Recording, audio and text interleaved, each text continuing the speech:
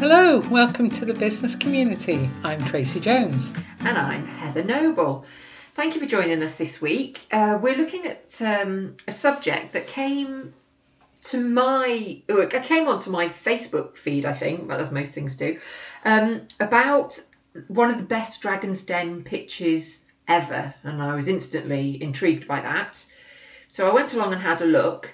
And it was a very recent Dragon's Den. It was only from the 22nd of April this year. Oh, wow.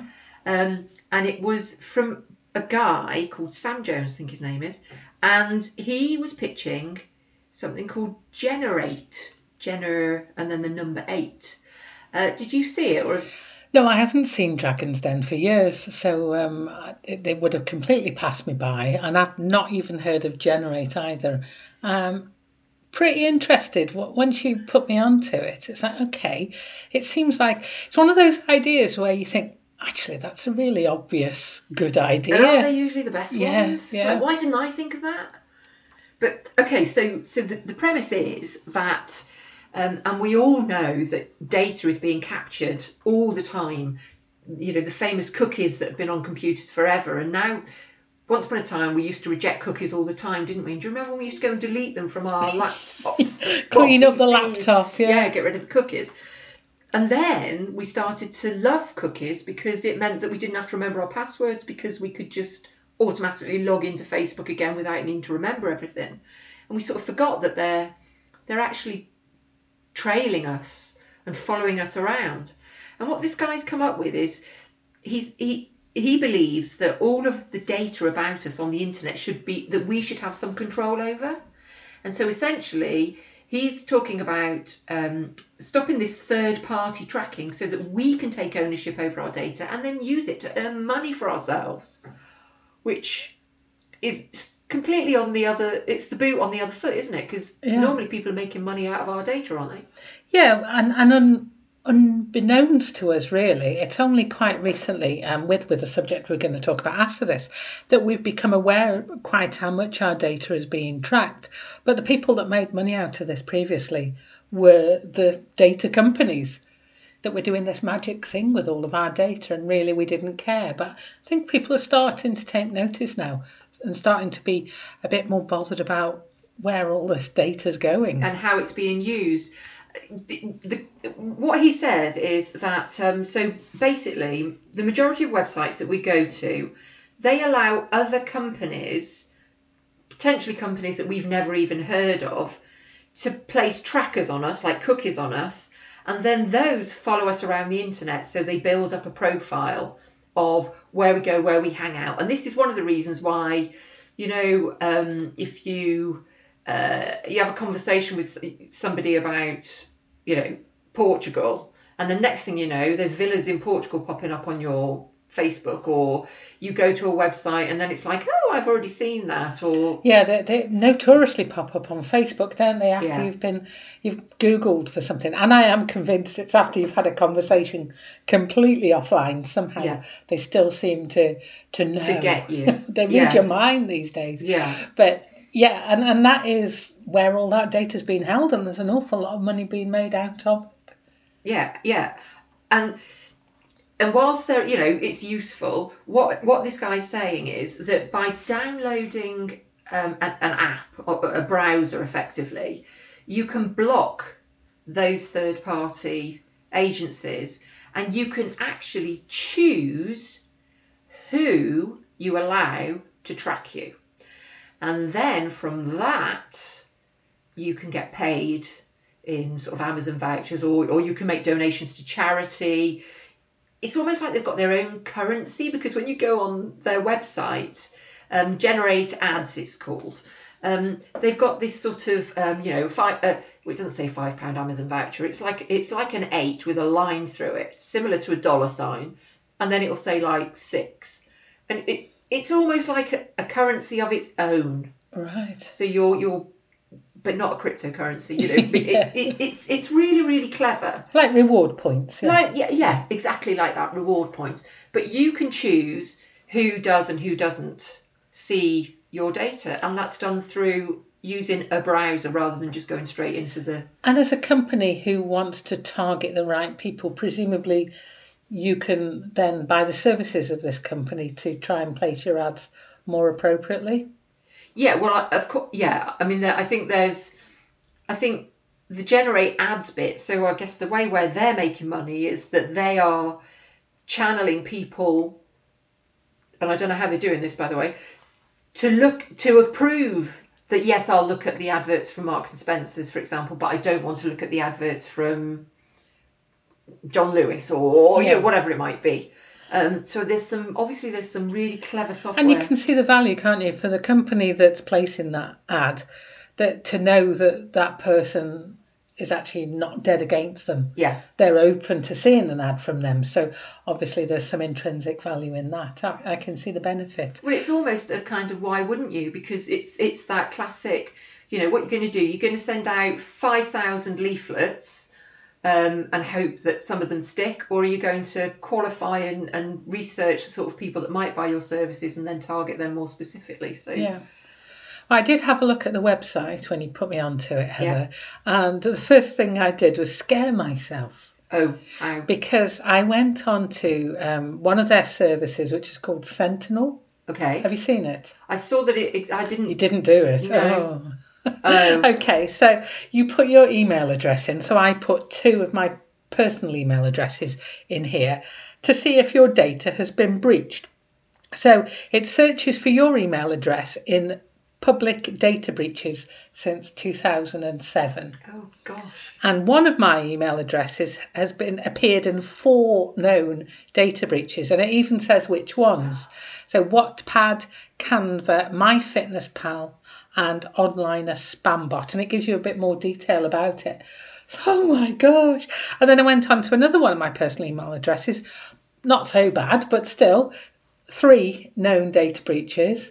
Oh my goodness. With this other email address. So it's really, it scared me. It made me think maybe I need to just have a look into some of the security and get rid of. I haven't used Canva for quite a while now. So, get rid of the account, change passwords with other things. So I wonder whether, some of the real big data breaches, like with banks and people like that. So if you say you were a Barclays customer and Barclays had a data breach, do you think that this Sentinel would be flagging up that as well? I think it will flag up any known data breaches. So it says public data breaches. Okay. Yeah. So if they haven't put it out there that they've had a breach, then you would never know. But given that the law has tightened up in this area, then you would hope that most of them are public. So yeah, I would imagine they'd show up on there. Interestingly enough, I also have LastPass to manage my passwords, and my password has been flagged. What, your LastPass password? No, one of the passwords that I keep in LastPass. Oh, has been flagged. It was flagged, and it said change your password because an account associated with that password has been breached. So, wow. That's scary. Now, of course, this was on the Dragon's Den on the 28th of last month, and it's clearly got legs because the dragons were practically falling over each other to invest. Sam was asking for £60,000 of investment for a 10% stake in the business, and there were various people who wanted to invest. And in the end, we ended up with Peter Jones and Tuka Suleiman, I think it was, and they shared the investment effectively. But the guy Sam turned down 2 other dragons and went. Well, in fact, he said, "Would you 2 consider?" Because I want some of the Peter Jones stuff and I want some of the Suleiman stuff. What a great position to be in. Yeah, to be able I think that's what, and it was delivered brilliantly. I mean, as presentations go, it was fantastic. And he's now lobbying for the government to put data back in the hands of Joe Public and to invest in that. So yeah, it's a massive subject. Well, I did a bit of reading around it, so I didn't see the Dragon's Den or haven't even read anything about the pitch, but I read an article in Forbes, and this is from a couple of years ago, actually, this one. And it's talking to Sam before the Dragon's Den investment. And already then it had captured people's imagination. But I'm hoping that the investment actually deals with some of the stuff. When you're reading some of the reviews, there's a few complaints about how they handle queries and how they handle the points system, but presumably with good solid investment behind it, they can That's sort going to be those about things out. infrastructure, isn't it? Yeah. And just having enough resource. But I learnt in this Forbes article that Sam used to be the global brand manager for Red Bull. So he's got a good track record. It's interesting that he's gone into this, and the article so there's spells out 3 advantages, which I thought was really quite useful. It simplified it for me. Yeah. It said advertisers avoid blocking and target more effectively, as we said, so the targeting's better, but they're not getting blocked. Yeah. That the consumers avoid ads they don't want to see, and then see the ones that they do want to see, and that people get paid for viewing ads. So pretty much what it says on the website. Interestingly enough, they said there were 2 roadblocks. One was, does privacy really matter that much to people? And that the media outlets get cut out of the profits, because typically that sort of advertising is done through media outlets. And other articles that I found were essentially media outlets quite concerned about this development because it was bypassing their platforms. Yeah. The privacy thing's an interesting one, isn't it? Because, well, I don't know about you, but you get all these pop-ups and you're just like, yeah, whatever. And I think, we're programmed now to do that, yeah, whatever. I think people who are really worried about privacy are really worried about privacy. And then there are those who, it's difficult to be worried about privacy when you are posting a photograph of you, 50 times a day, doing, and checking in here and checking in there. And so I suppose the privacy thing is about what data do we hold private or want to hold private, and I think it's different for different people. And also, what data have they got that you don't know about, that you might consider private? Yes. Well, yeah, because you can't ask that question, can you? What don't you know about me? Yeah.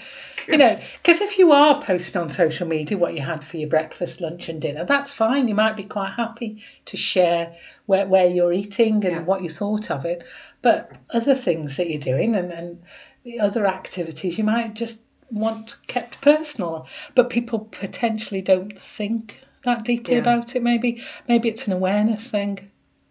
And at the risk of sounding like a dinosaur, I think it might be a generational thing. Because as I said before, cookies, they're just part and parcel of life now. You just, I go there. It's really helpful that, if you're looking for somewhere to get a pizza in Shrewsbury. It knows you're in Shrewsbury. It knows you're in Shrewsbury, and it says, your nearest one. In fact, oh gosh, I had the weirdest thing happen the other day. I'd taken a call, I'd stopped the car in a lay-by, I'd taken a call, and I was just on my phone, and I think it was from Facebook, it flashed up and said, these people in your contacts are nearby. Oh. And then they said where I was, and then it told me these 2 people who were nearby. Oh. And it completely blew my mind. And should they have been nearby? That's the Well, worry. I don't know, but they weren't with me. But it was like, oh my gosh. I was near quite a big roundabout, and they were in that vicinity, and it was like, wow. Well, that's too much information. I know. It's really scary, because what are you going to do with that? Next time you see somebody, go, oh, hi John, I hear that you were near so-and-so last Thursday afternoon. Or you could sound really creepy, couldn't you? And you could just sit there and go, hi John, I noticed you're in the area, would you like a coffee? That's not good. Stepping over the. That's awkward. Don't do that with me. No, I won't. Well, I'll just phone you and just ask say, you if do you you want a coffee. Yeah. I just so happen to know, and I'll say, oh no, Heather, I'm busy. I'm at work. No, you're not. You're at Costa Coffee. You are literally round the corner. Yeah. Well, that's the issue, isn't it? You can't get away from being found out. Absolutely. And our review this week really builds on that, and this is something that has completely blown my mind. So Heather, you've just made me laugh there, because you've just pulled out a sheaf of handwritten notes. I mean, what's going on? Have you got so paranoid about the data that's being held online about you that you've taken to handwriting stuff now? What's happening? Well, the review this week is a film. Don't think we reviewed well, it's like a documentary film. We reviewed The Creative Brain last time. Do you remember? Oh, yes. Oh, yes, we did. Well, this is The Great Hustle. No, it's not. It's The Great Hack. You loved it so much. I hope you watched the right film. Did you watch The Great Hack? I watched The Great Hack. Excellent. I did. Yeah, that's the only bit I typed. The Great Hustle. That's another film, actually, I'd quite like to see. The Great Hack. Yes.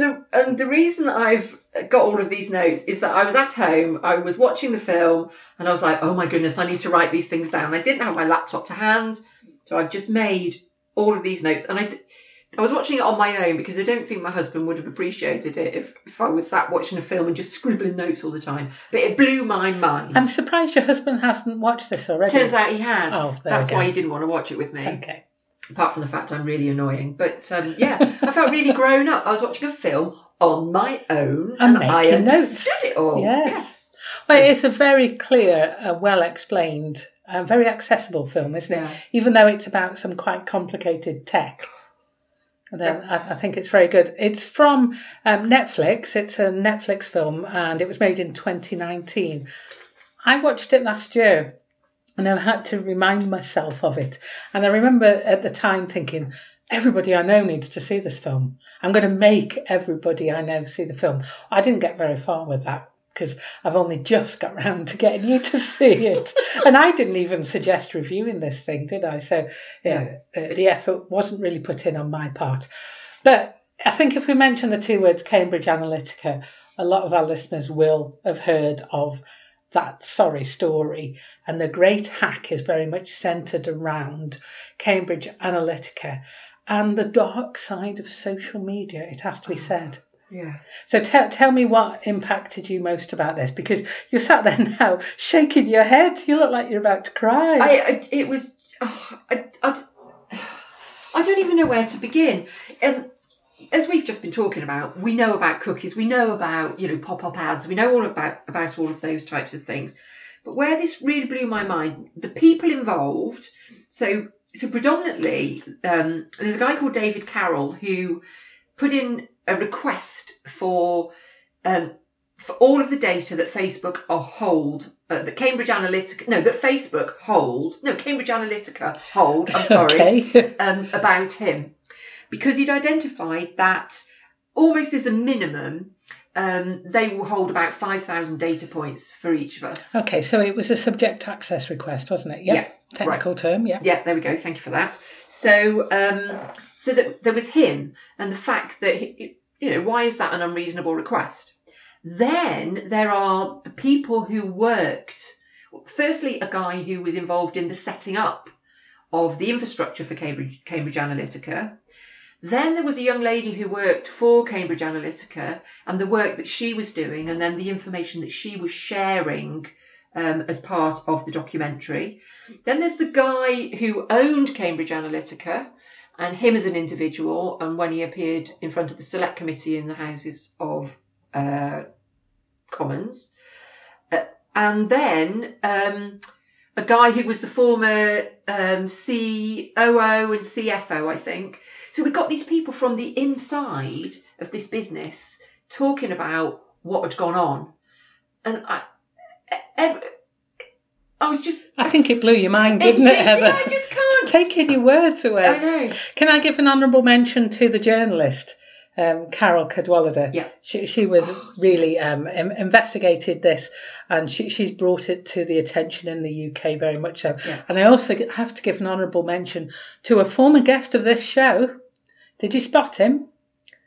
The former MP for Wrexham, Ian Lucas, was there in that the select committee. Was he? He asked a question, yes. I hadn't made that connection. I think I was so blown away with whoever they were questioning because... anyway, it was just amazing. Yeah, I think he was involved in questioning Brittany Kaiser, so one of the women that used to work for Cambridge Analytica. Right. And her story alone is a fascinating one. And it was all very cloak and dagger. I mean, they went to meet with her, and it just said somewhere in Thailand. Yeah. And at the end of the programme, I mean, basically, she has got a number on her head. She's really exposed and vulnerable at the moment. Well, I was really... I was a little bit concerned about that, I've got to say, because she was having this conversation with her mum as she was going into one of the interviews. And her mum was having, this... She was really supportive of her. She thought she was, doing the right thing by exposing all of this. But she was actually concerned for her life. Yeah. She could see the threat that was hanging over her. And I think when we start to look at the sort of numbers that are involved, I mean, we talked a while ago about time and, billions and trillions and millions. So this is $1 trillion per year. Per year business. This data we've talked about big data. My goodness, the word big just doesn't do it justice. Yeah. It's phenomenal. And of course, the work that Cambridge Analytica did was almost, the initial work that they were doing was almost a feeder for when they then became involved in the Trump, Clinton. But the way I read it was that they'd done a lot of warm-up work before in lots of other countries. I mean, the Trinidad and Tobago story was horrific. And they were proud, the way they were talking about this. Some of it was undercover, but some of it was quite open. They'd been talking about what they'd done to achieve this win for a particular party in Trinidad and Tobago, and how they'd sort of manipulated the mindset of the younger people, the young black people, wasn't it, in Trinidad and Tobago, to encourage them not to vote by following this orchestrated campaign that had been started by them to encourage them to protest by not voting. Yeah. And the result being that they didn't vote, and so the party that were Cambridge Analytica or the other company that CSL or something like that. SCL, that's it. That they were working for, that party won because they effectively managed to get all the other the young black people to not vote because they would join this protest group. And it was, if they could do that, then they can do anything. And it was basically about behavioural change. That's what they're proud of, what they could achieve by manipulating this data with targeted advertising, is they could change behaviours to the effect that you can change governments. Yeah. And that's exactly what you were leading on to with the Trump election. Yeah. And that in itself, the information that they went into there was just phenomenal. And I think the statistic, and this might be, there we go. During the Trump-Clinton campaign, Trump's side put out 5.9 million social media posts, right? 5.9 million. Hillary Clinton's 66,000. Wow. So when you look at that data, it's no wonder that this second time around, Mr. Trump could not believe that he hadn't won, because if they were employing similar tactics, it would kind of be like, well, how has this not worked? Because it worked last time. So it's not even about what the people want, it's what the people have been persuaded into. And that's where I think it gets really, really scary. Yeah, and some of the imagery they used around Hillary Clinton, and they were, again, they were quite proud of the fact that they'd used these images with handcuffs, and they'd started this lock her up and all of that sort of stuff about the emails.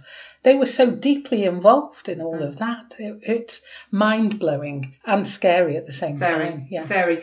And they were using the word crooked, weren't they? And they had had her in a bit like Elton John glasses, with her eyes with the two O's, and then using hashtags and then just reinforcing these words all the time and putting out, ticker feeds here and ticker feeds there. It's almost that sort of directed, directed at the right people. Yeah.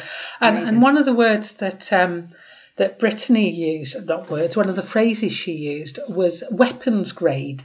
Yes. She was talking about the use of this data as being a military grade manipulation tactic, as psyops, I think we heard it referred to. Yeah.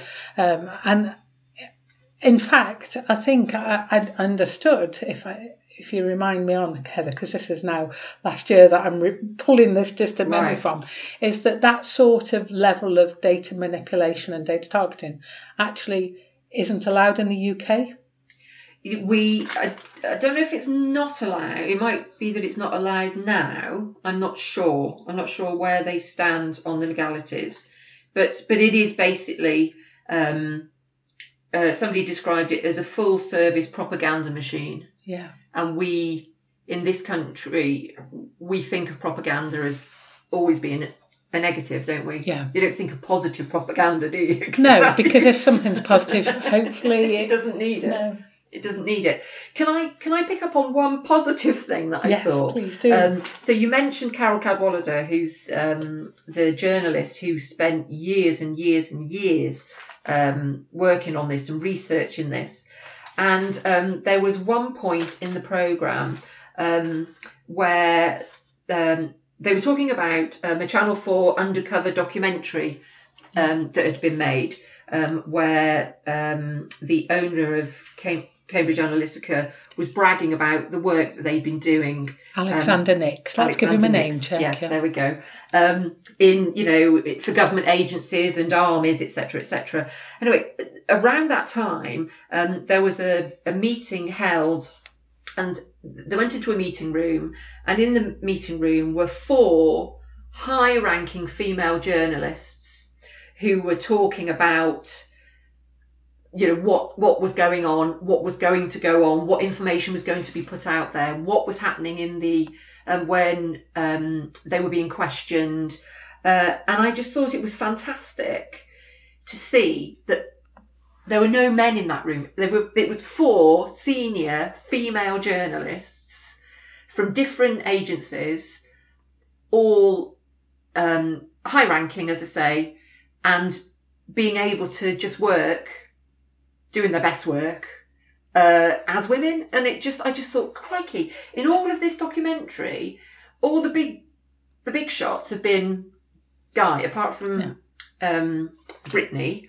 And I just thought it was a really positive thing that their voice was being heard and their work was coming to fruition, to the point where Carol Cadwallader did a TED talk about this to the likes of the big data guys in California, I think it was, where she was challenging them as part of her talk as to, what are you doing with this data? What's the way forward? I love it. So, like me now, do you feel that you want to make everybody watch it? I do, but do you know what I also want to do? I want to just find out more about it. I want to watch the Channel 4 documentary, the undercover documentary. And I also want to understand, and I was talking to my husband about it, and okay, I kind of do understand, but where David Carroll, it was deemed illegal for Facebook or Cambridge Analytica, whoever it was that have got that data, to not give him the data that they held on him. Yes, absolutely. Yeah. And they preferred to be found guilty. That says a lot, doesn't it? Than give him his data. And it's like I said to my husband, well, like if it were us, what data are they going to have? But it wouldn't be of any significance, but it would literally be... It's the mining, though, isn't it? It's the sheer volume of it and what they can do with the sheer volume of it. It'd be a can of worms, wouldn't it? Yeah. It's really interesting that they prefer to just pay whatever. To be found guilty and pay up than just say, there's your data. And the fines now aren't small no. for that sort of transgression at all. No. So, really, if you haven't watched it, and if you're wondering why this is relevant to business, oh my goodness, this is so relevant. I suppose one way it could be relevant is if you want to make a lot of money, get into data analytics. Yes. But also be under no illusion that, your competitors, even on a small scale, your competitors are doing this stuff. Yeah. Maybe not on the global Cambridge Analytica platform. We've talked about it before, though, haven't we? We've said how gathering data isn't just for the big boys. You can gather data within the law. Yeah. Please do it within the law, and the guidelines are very clear. If you're not sure, go to the Information Commissioner's website. very clearly laid out what the law is around data privacy. But you can gather certain information within the law and you can use it in your business. It doesn't matter how small you are. You still have access to an awful lot of information on your customers and your potential customers. Yeah. Having the data is not the problem. It's how you use it and who you share it with and how you protect it. Well, actually, having the data is a bit of a problem. Yeah, because you need a legal reason to actually, a legitimate reason to hold data, personal data on anybody. True.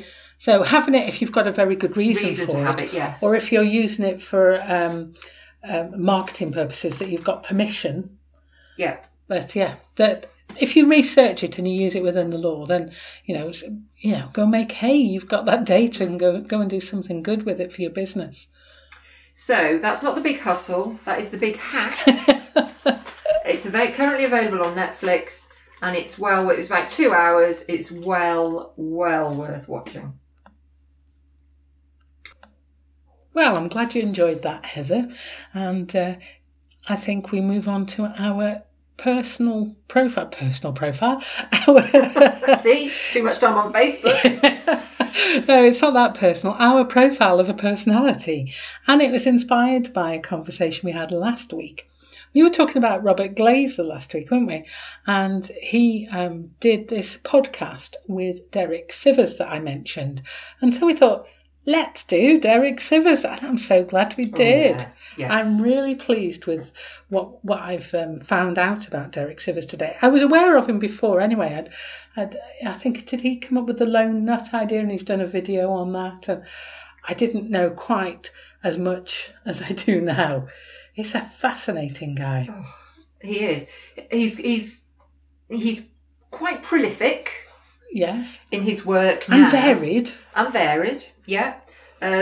What would you call him? What is it? Polymath? No. Yeah. Polymath. No, a multi-potentialite. That was it. Oh yes. Okay. Yes. Yeah. Yes. Multi-potentialite. That'll do. Yeah. Because he's made all his money. He reckoned that he says he's retired because he doesn't need to work for money now. Yeah. Because he made all his money with something called CD Baby. Yeah. Which was an online CD store which he sold for megabucks. Yeah. What a lovely position to be in. And what I have noticed is, even though he's retired, he's actually still a very creative. He's got output. He's not doing it for money. He's doing it because he likes creating things. He likes making stuff. He likes doing stuff. And he's quite well. Shall I just go with his bio off his website? Me in 10 seconds. This is off his website. And I have to say, this is the best website I've seen in a long time. It is brilliant. And it's really bizarre because it's got no pictures. It's got nothing fancy. It's a white background with some black text on it. But I love it. It is amazing. So on this first page, sive.rs is the website. Sivers. Me in 10 seconds. I've been a musician, producer, circus performer, entrepreneur, TED speaker and book publisher, monomaniac, introvert, slow thinker and love finding a different point of view. California native, now live in New Zealand. That's his short bio. How he thinks he's a slow thinker, I don't know, because when you hear him talk, him being interviewed, it feels like his brain and his mouth are going at 1,000,000 miles an hour. So whether it's just that he's regurgitating stuff that he's spent a lot of time thinking about, I don't know. But I thought that was quite surprising. But then you can go down to me in 10 minutes and it says go to my about page. And what am I doing now? Go to my now page. Oh, yeah, I want one of these. And he does say on his now page, everybody should have a now page. And now I've seen this. Yeah, everybody should have a now page. Would you like to know, dear listener, what Derek Sivers is doing right now? So I'm scrolling right the way down because it's one big website. So what he's doing right now is he's finishing How to Live, a book that's going to be sent to the printer on the 15th of May. Don't expect much from me until then. That's all he's doing. All the writing's done. I'm now just chopping every unnecessary word and streamlining every sentence. He says it's the best. It's the hard work, but it's by far the best thing he's ever done. He has an empty calendar. There's nothing scheduled in, nothing at all. His one sole task is to finish the book with no other obligations. No phone calls, no meetups, no interviews or anything else until the book is done. And then he goes on to say he's selling his books. He can still buy his books. He's not selling them. His friends shipping them out. And he's permanently living in New Zealand. That's his only home for now. He's let go of Singapore and Oxford, and he's going to live in New Zealand until his kid is 18. Because he wants to bring him up in that sort of environment, that sort of laid-back environment. He was in Oxford for about a year, I think, during the lockdown. So he must have got out in that sort of... Yeah, he moved to New Zealand in July last year. But his Now page, it's even got a date stamp on it, so you know how now it is, and it's the 8th of April 2021. There we go. But that's a brilliant idea. What am I doing now, right now? And he does say this is a Now page, and if you have your own site, you should make one too. And you know what? He even provides guidance on how to do it on his website. And that's the one thing. So what I did as part of my research, and on his website there are loads and loads of podcasts. But I just went to the podcast app, searched for his name, and there are just so many podcasts. But it's not his podcast, although it is his podcast, I guess. It's him being interviewed. Yeah. And that's quite an interesting way of doing it. You know, maybe we should start a podcast where somebody comes and interviews us. But he is interviewed by some really good podcasters, isn't he? And it's open to us as well. He does say, if you want to interview me for your podcast, send me a list of questions. Sounds like if he likes the questions, he'll be interviewed by you. He's not doing public speaking anymore, so don't ask him to do that. No. But yeah, the podcasts are laid out on his website. At first, I thought they were his podcasts as well. But yeah, when I started listening to a couple, I thought, hang on a minute, no, that he's not leading this. And I thought the only drawback might be that every time you listen to a podcast, is the interviewer asking him to explain to their listeners who he is. So I did think, if I listen a few times, am I going to get the same story as Derek Sivers introduces himself? But I listened to 3, and I didn't feel like he was repeating himself at all. No, I didn't feel that. The first one that I listened to, and something that resonated with me just in the first couple of minutes, was the guy said, why is it that you put your email address at the end of all of your books? And he said, well, why wouldn't I? That's how people get in touch with me. And he said, well, most people put their agent's details, yes, or whatever, or their Twitter handle or Facebook or whatever it might be. And he said something really interesting. He said, if you think back to the days of MySpace, where bands were promoting themselves and putting their MySpace link on everything that they produced, find out more about our work, etc. He said, MySpace doesn't exist now. So what are all those people? How are these people going to find you now? Yeah, where's all that data gone that they put on there? Exactly. And if they want to contact you, how can they find you? He said, my email address, I control my email address. My website, my URL, I control that. Twitter could be out of business next year. Facebook could be out of business next year. Highly unlikely, obviously. But well, you never know. He describes himself as tech independent. Yeah. Yes. Which I thought, given what we've just talked about now, yes, it's actually very wise. He to the extent he even controls his own servers. Yes. So he is completely in control of his own email address. He doesn't know why we all keep stuff in the cloud, because we're highly Google dependent. Yeah, it started to make me worry, because I am so Google dependent. Yeah. My whole calendar, my whole life is in Google. All the emails I've saved are in Google. Yeah, and he said, Google don't store your data in the cloud because they like storing data in the cloud. It's a really good point. You're not paying Google, are you? So what are they getting out of it? Exactly. Well, I followed up on that contact me page because he's very open. He says, I don't respond to social media, so don't bother. Yeah. If you want to get in touch with me, I will respond to emails. I do that. He sort of described it as a community service. Yeah. I think he said something like he's responded to 200,000 emails over a certain window. It blew my mind. The one thing he asks you to do before you send an email is to read the FAQs, just to make sure he hasn't already answered them, because having answered all of those emails in the past, the chances are he's already answered that question for somebody else. But if you get through those FAQs and you still want to contact him, then there's a good chance you'll get a reply, and I think that is quite impressive. He says he replies to every email. And he also gives, in one of the podcasts that I listen to, in fact, I was thinking maybe we should send him an email. He talks about what to put in the email. So don't ask 20 questions. Ask a question, but give me some context. Introduce who you are. Give me a reason to give a damn, kind of thing. And I thought, I wonder if we could, just. He said, make me laugh. Tell me where you are. That you're sitting by a pool, in Mauritius, dipping your toes in the water, and you just read one of my books and you want to make contact. Or he said, and he says to do that if you're doing, the podcast was about cold email. Yeah. So when you're targeting people. So, think about what you're saying. Don't say too much, but also don't be too succinct. Yeah. Give people a reason to care.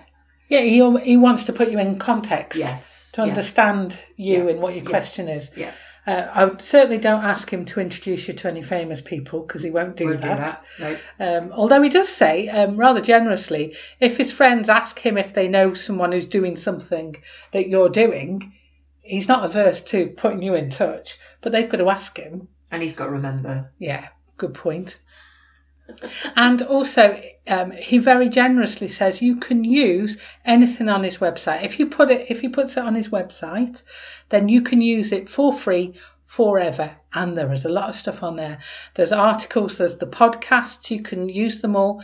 No doubt a mention would be good, give you a source material. But go and take a look. He's so generous with his material, his advice, and just, for me, it's the generosity of sharing his thinking. It's not even the specific advice or specific things that he says. It's the fact that he's really thought that through. He's thought of a reason for what he's saying. But in the podcasts, I mentioned it last week with Robert Glazer, he's got a very good reason why, for example, you would say no to things. But also he's thought through the reasons why you wouldn't say no to things as well. So he's not just glibly putting out this is a great idea, I'm going to write a book on how to say no, and then that's my thing forever. He develops them further. And he does it because he's interested. That's the lovely, refreshing thing. The guy's just interested in learning stuff and creating stuff and developing himself in his own way. He's got his own particular style. He's not doing it with any particular agenda. It's very refreshing. It is. And, some people might say that, well, it's easy, isn't it, when you've got loads of money, and you don't need to earn money. But I think he's sort of suggesting that if you can find this place within yourself, without getting too woo-woo about it, then you'll find your path, you'll find your route. There was one thing that he was talking about today about, if you come to a cross in the road and you can spend ages thinking, do we go left or right? The worst thing to do is to do neither. If you go left, you can probably find your way back round, if only to find out that left was the wrong way. Yes, you just come back but and just go keep right. Going. Yeah, do something. And the anecdotes and the snippets from books that he's read, books that he's written, things that he's seen, people he's encountered, they are the things that, because he's given them to you in that context, you can use them in conversation. He told, an interesting story about X, and there will be times when you can quote that. Brilliant. I'm so glad when when you sort of suggested, I was like, oh God, it's not the sexiest name in the world, is it? And I was thinking, okay. Is that what you're going to lead the email with? So, in our podcast, Heather wasn't sure because you didn't have a sexy name. But I also wanted to come back to this generosity of sharing a sense of who you are. We talked a couple of weeks ago about profiling people, and it's just the PR image that's out there. You don't get a sense of the person. I feel like he shared everything about himself. In his About Me page, I've only highlighted a few things, in fact, the titles of each of the paragraphs, but he goes into lots of detail to explain this. So I'm ambitiously focused on creating, and there's about 8 paragraphs explaining what that means. A couple of big paragraphs on his life philosophy, the fact that he doesn't work for money, that he loves to work alone 12 hours a day. That's not for everybody, is it? But because he says he's writing, learning, improving and creating, it's not being a workaholic because it's play. It's not work. And what a wonderful approach to life that is. Play for 12 hours. Yeah. Fantastic. He's American. He says he didn't realise until he left America how American he was. He's an expat world citizen. He prefers talking on the phone to meeting in person. He's a minimalist. He hates waste. He says here he's only got 1 pair of pants, 2 plates, and his computer is a 7-year-old clunky laptop. I think he means trousers. 1 pair of trousers. Trousers, yeah. Not knickers. No. Yeah, no. I did mean the pants and the trousers. Yeah. Yes. Just check it because that could put you off something, couldn't it? Moving swiftly on, in this page he mentions he's tech independent, which we've already talked about, and he's big into encouraging people to get tech savvy, and there's an article about how to code and what sort of things to focus on if you're going to do some coding. He says this one, he gets a lot of shit for this. He says he's not that into family, but he's honest about it. He says he doesn't hate his family. He doesn't love his family. They're fine. He's just never felt that close to them. So, he makes friends easily, and so he's happy with friendships. And also later on, he says that most of his friends are women as well. Yeah, He's upfront about his sexuality, that he dates women. He likes women. He likes women. Yeah. Do you know one thing that is very clear about him is that he actually does know about coding. He's got a lot of knowledge around coding, and he was talking on one of the podcasts, and he was saying that somebody had made some statement about code, and he'd written a blog post about it and just put it up on his site and didn't really think any more of it. And he woke up the next morning, and the whole world had leapt on this thing that he'd said, the whole of social media, and they were slagging him off. His code's rubbish. He doesn't know what he's talking about. This, and that. And it really upset him. And then in time, he thought, well, hang on a minute. These people don't know me. So all they're talking about is my opinion of something.